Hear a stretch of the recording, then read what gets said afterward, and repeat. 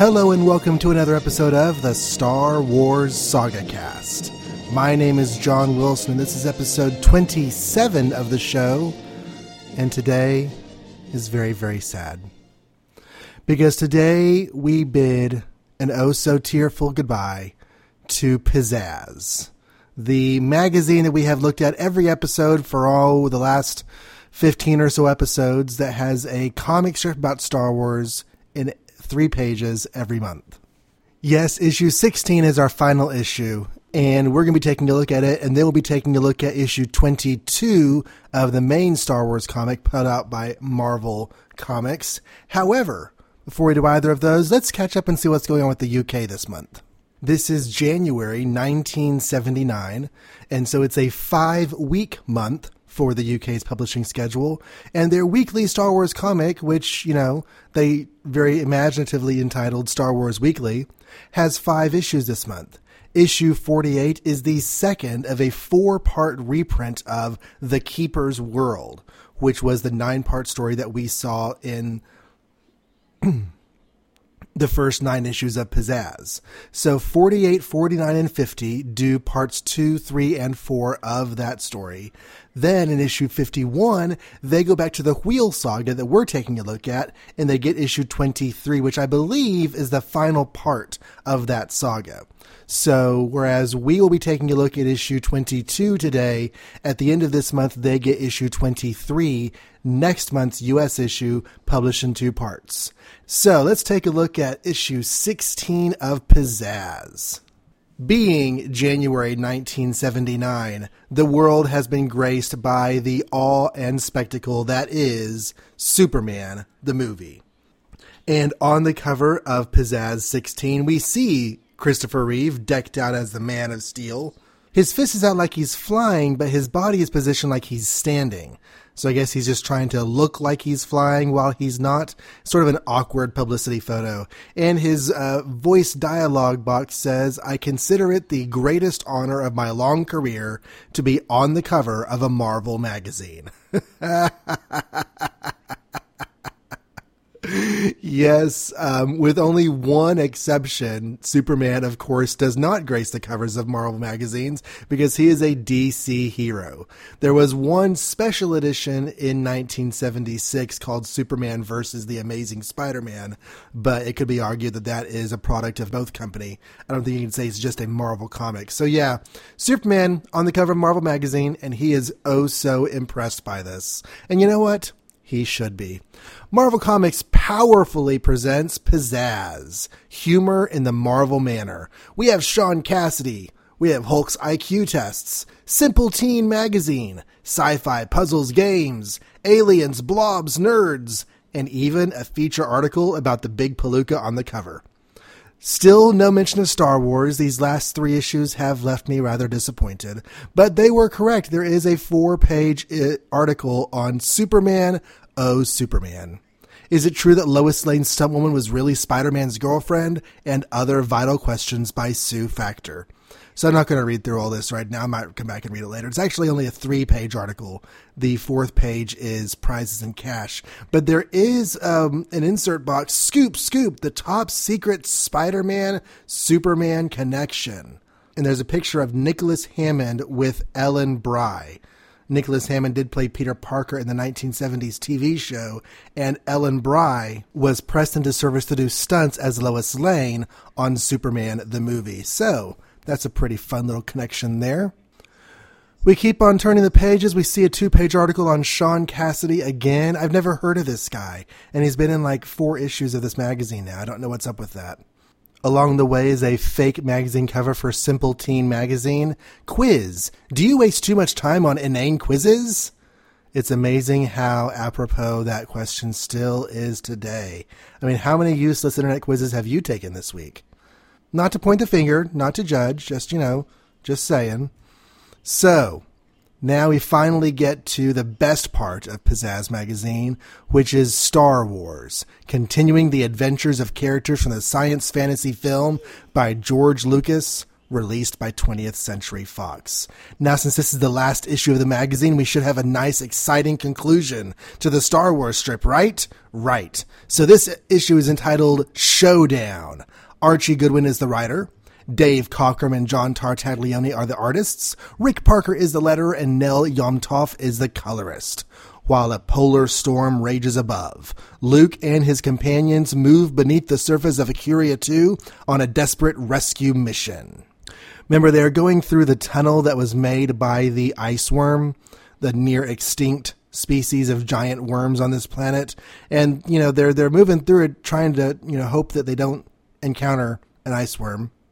But along the way, R2-D2 gets all in a tizzy. Freed, click, click, click, click, boop, boop, boop. His senses have detected heating equipment in operation, Master Luke, directly overhead. A large unit such as a Stratohopper might have. And Luke thinks that this has to be the Imperial troops who captured Princess Leia. And I have to say that Luke Skywalker in this picture looks nothing like Luke Skywalker. I mean, the face is 5 kinds of wrong. The hair is bright yellow and it looks like the wrong cut. It's not like Carmine Infantino is drawing him very close to the movie depiction either. I don't know. It just strikes me as being very, very un-Luke-like. But that's okay. We'll forgive him. We'll keep on going. So there is a heating element overhead that might be the people who captured Princess Leia. That's the good part, sir. The bad is he's also detected a large, living organism coming up the tunnel behind us. And sure enough, there's the ice worm. Colonel Odan, the rebel leader, opens up his blaster on it. Pachoo, pachoo, pachoo.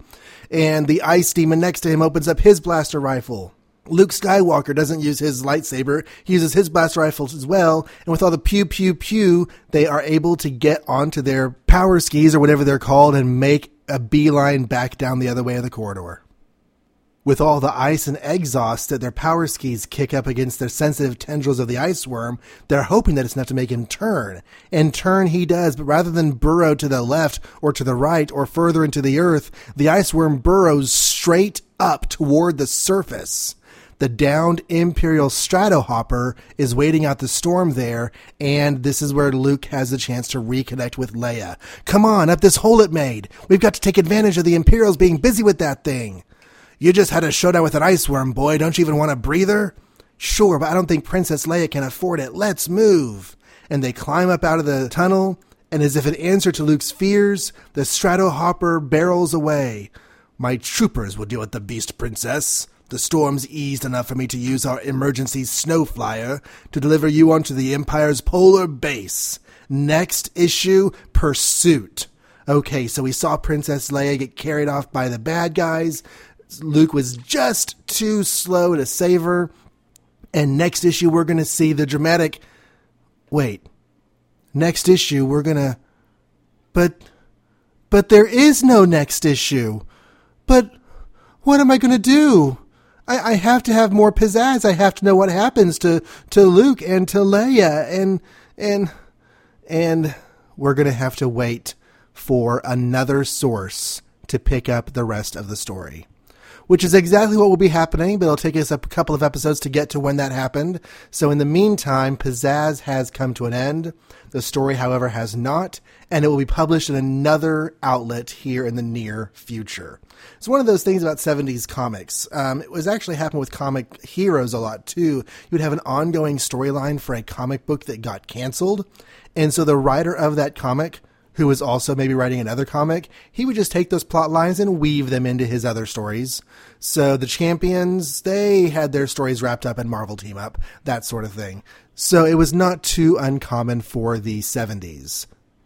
But let us turn our attention now toward Star Wars issue 22. This is going to be our only main feature for a while now until we get to a place where we're going to change gears. More on that in a couple of episodes.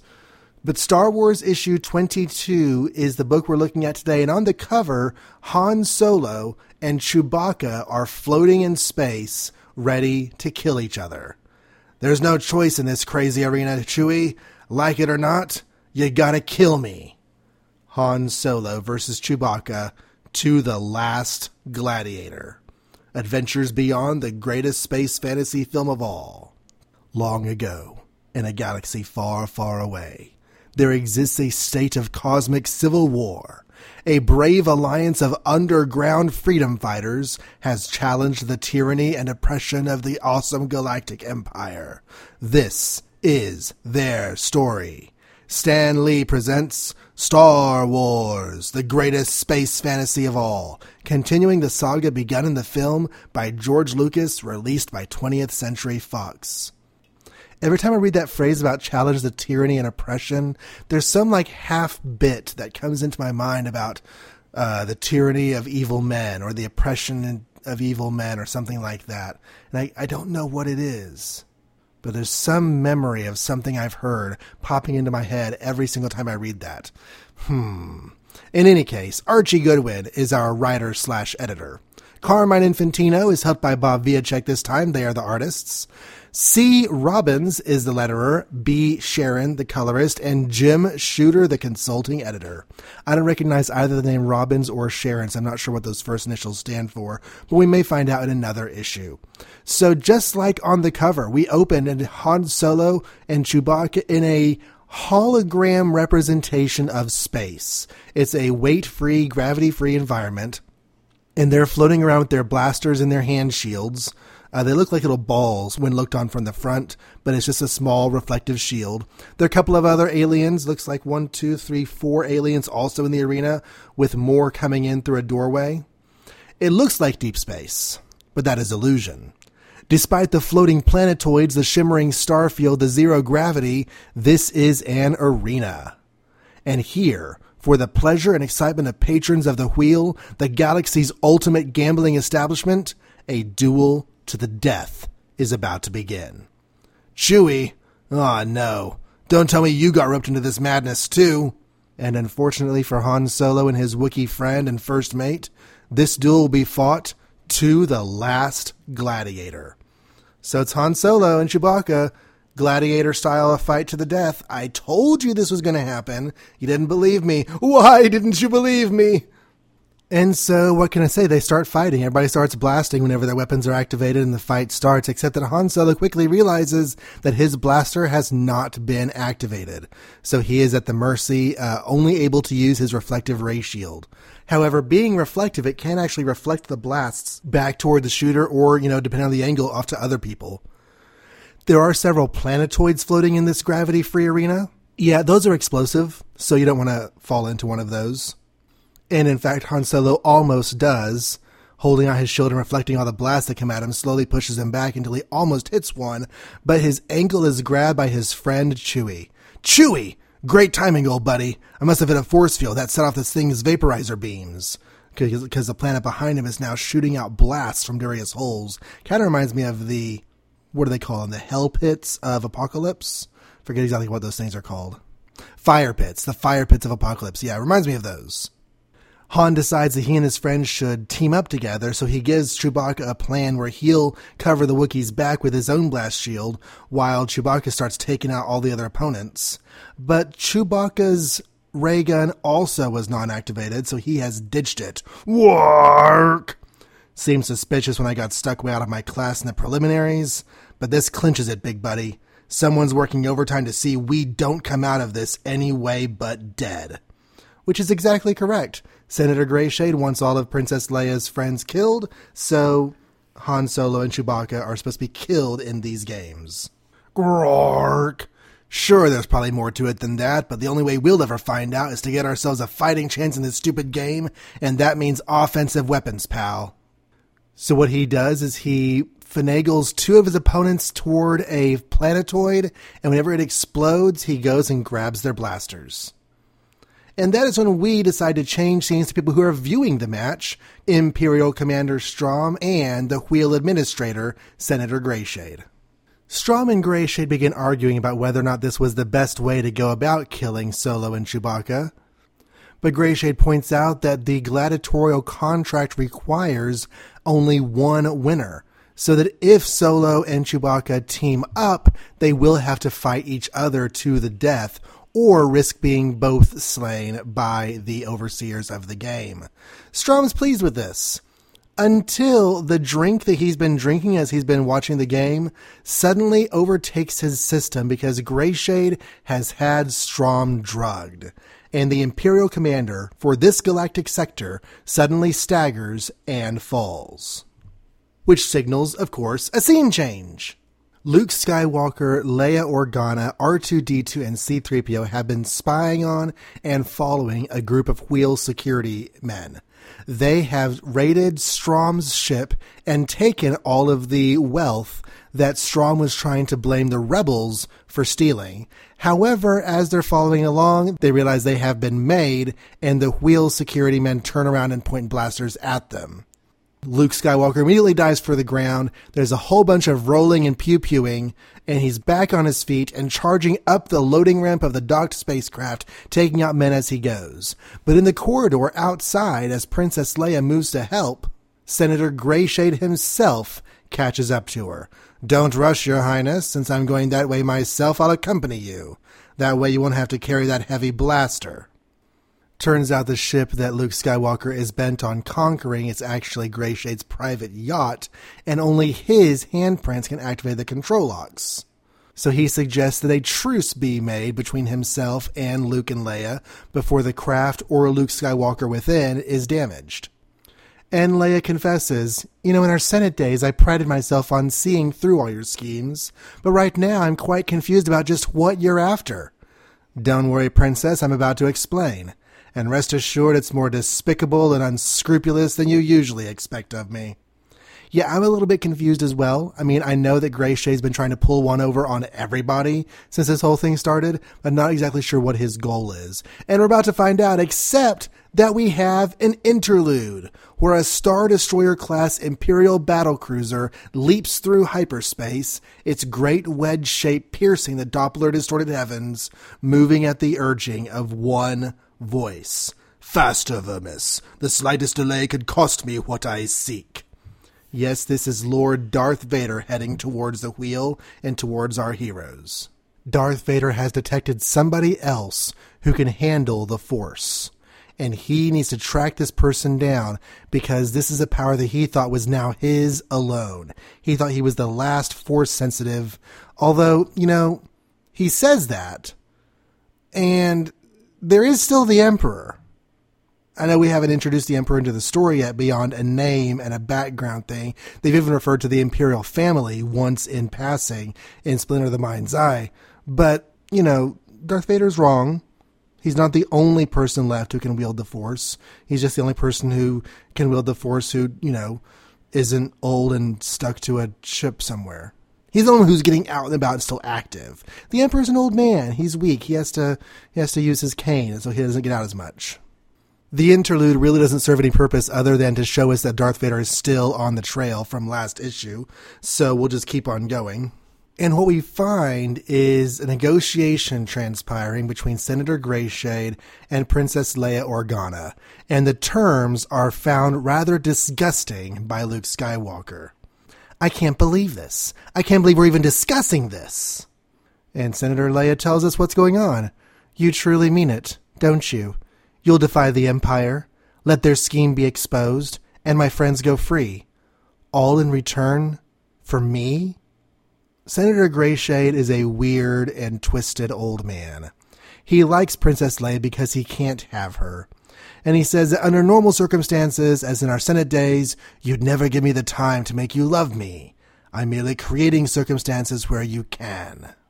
He wants to take his private yacht and his would-be lover out on a honeymoon cruise across the stars. It will be awkward at first, but time will change that. Time and your promise, no more escapes. And to help them make their decision and show them how pressed they are for time, Greyshade turns on the TV to show the big game in progress. Han Solo and the large Wookiee Chewbacca have successfully put out every single other foe. We watched the last few of these victories on the screen with our friends. Then Han Solo and Chewbacca stare at each other. Han Solo says, "You understand, you big furball? There's no choice. You gotta blast me. And do it fast." "No. Damn it, Chewie, shoot!" And they stare at each other and Chewbacca does what he has to do.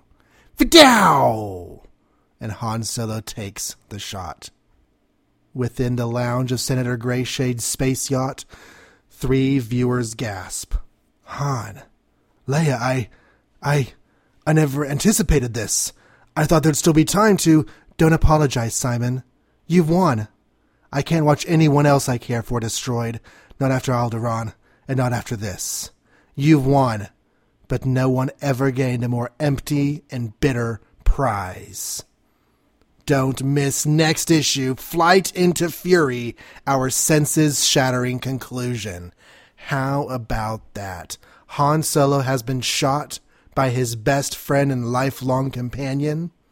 Princess Leia has given her life in, I guess, marriage, or at least, commitment to a man she finds distasteful and despicable. And Luke Skywalker, all he can do is stand back and watch. And all the while, Darth Vader gets closer and closer. This is Star Wars, kids. This is good stuff. So, that wraps up our story. Now to look at our letters column. The first letter from the Star Wars column is from Tom Waits. He is very happy about the first part of this saga, The Empire Strikes, from issue 18, and he's hoping to see the return of Darth Vader, because just the regular hero clan, Luke, Princess, Han, Chewbacca, and the droids are getting dull. He says what you need is a real villain, not the same rebels issue after issue. And in the response, they do say, well, Darth Vader is coming back, as you've read, but they also have Jabba the Hutt in store because he's still after Han Solo, and the Hunter, who was introduced in issue 16. Mike Sopp writes to complain that the sci-fi craze is getting a bit boring. Star Wars and Battlestar Galactica just don't hold his attention the way they used to. Now, Mike Sopp does not attribute this to the fact that he might just be growing up a little bit and his interests are changing, and neither do the replies of the letters and from the editors, but he does say that he prefers his science fiction fantasy to be more along the lines of the Dune trilogy or Terry Brooks's The Sword of Shannara. And the reply is very thoughtful, talking about the differences between a monthly comic book like Star Wars that has to have elements of action and intrigue and adventure in every single issue, as compared to something like Dune, the Dune trilogy from Frank Herbert, that, was worked over 12 years and probably only has scenes like that, a few times in a book. So it's a thoughtful response. The Star Wars comic is an extremely different animal to the Frank Herbert Dune trilogy, and while one person can like both of them, you certainly can't really say that one is more justified than the other because they're just completely different. Then there's Lisbeth D. Becker. She thinks that she has found a boo-boo in Star Wars number 18. Han says quite clearly that the Empire wouldn't hit a Tag family ship since one brother is an Imperial fleet commander. But wasn't General Tag on the Death Star when it was destroyed? Of course, I could be wrong. And yes, I've noticed the same line, but I thought that maybe perhaps they were going to refer to some brother or something. I don't know. However, the way the editor says, the film and novel of Star Wars have Tag on the Death Star for a conference early on in the action, but he doesn't appear again after that. His dialogue in the novel indicates he considers the Death Star Governor Tarkin's project, and that he seems to resent the limelight and power being taken away from his Starfleet. Based on those things, we're taking the tack that Tag wasn't assigned aboard the Death Star, and that he was only there for the conference, departing after it was over. The reasons for us deciding to go with this interpretation will become clearer as we move into future continuities. If all goes well, you may even be glad to have been wrong. So that's really, really interesting. Now, they are wrong on one point. Tag does come back and show up again later in the episode around the time that they blow up Alderaan. But their logic could continue. He may have left the ship after that. And the final email is from Bill Spangler, who says that back in Star Wars 7, Luke Skywalker set out to find a new base for the Rebel Alliance and wants to know if this plotline is ever going to be resolved. And that's a good point because, you get the feel going into Star Wars issue 7 that it's like 5 minutes after the movie ended. They're all scared about the Empire showing up and they need to go find a Rebel base. So, what are they going to do? And that has not really been resolved. Theoretically, there could be a gap of time, I guess, between the Drexel Waterworld story and this Wheel saga. I mean, it kind of feels like one flies into the other. They're in the Millennium Falcon at one, flying into space, and going into the next one, they're still flying in space. But I guess it's possible that they could have found another Rebel base before then. Also, with the long time that comics take to tell stories, this could only be a matter of days or a small handful of weeks since the end of the Star Wars film. So anything's possible. The reply is that in issues 25 and 26, we will be looking in again on the Rebel stronghold at Yavin's Fourth Moon and see what's been happening since Luke was sent off on his ill-fated mission and got derailed onto the water world. So be patient, Bill. We are getting around to it. Bill made a passing reference in his email to the second film, and in the reply they say, just since you mentioned it, we should point out again, just for the record, since so many of you write in and ask about it, we don't have any information on what the sequel movie will cover. That's strictly between George Lucas and those involved with the film. We are as anxiously awaiting it as the rest of you are. It's an interesting statement because I do think that in the conversations they had with George Lucas about possible plot lines, there had to have been things that were mentioned that Lucas knew were going to feed into a second film, even if nobody else knew it. So yeah, that's pretty cool. So that is our issue. Now, next episode, we're going to be no longer covering Pizzazz. We're just going to be talking about the Star Wars comic. And that's going to be my usual format with comics, is to talk about one issue per episode. Even when I'm covering different series that are being released in parallel, I'll be talking about one issue per episode and either bouncing around between series or doing an entire series as a whole, just depending on how I feel like at the time. So next episode, Star Wars 23, we get to find out what happens next now that Han Solo has been shot and killed forever and is never coming back. And also with Leia, who's going to go off with Senator Greyshade forever and never come back. And we'll find out about that next time. I hope you'll be there for it. And also, do please remember to send in your emails and your iTunes reviews, because episode 30 is going to be another feedback episode. And I'm looking forward to reading what you guys have had to say on the show. Thank you very much for listening. If you want to send emails, I'll read emails on the air in special email episodes. You can send those to thestarwarssagacast@gmail.com.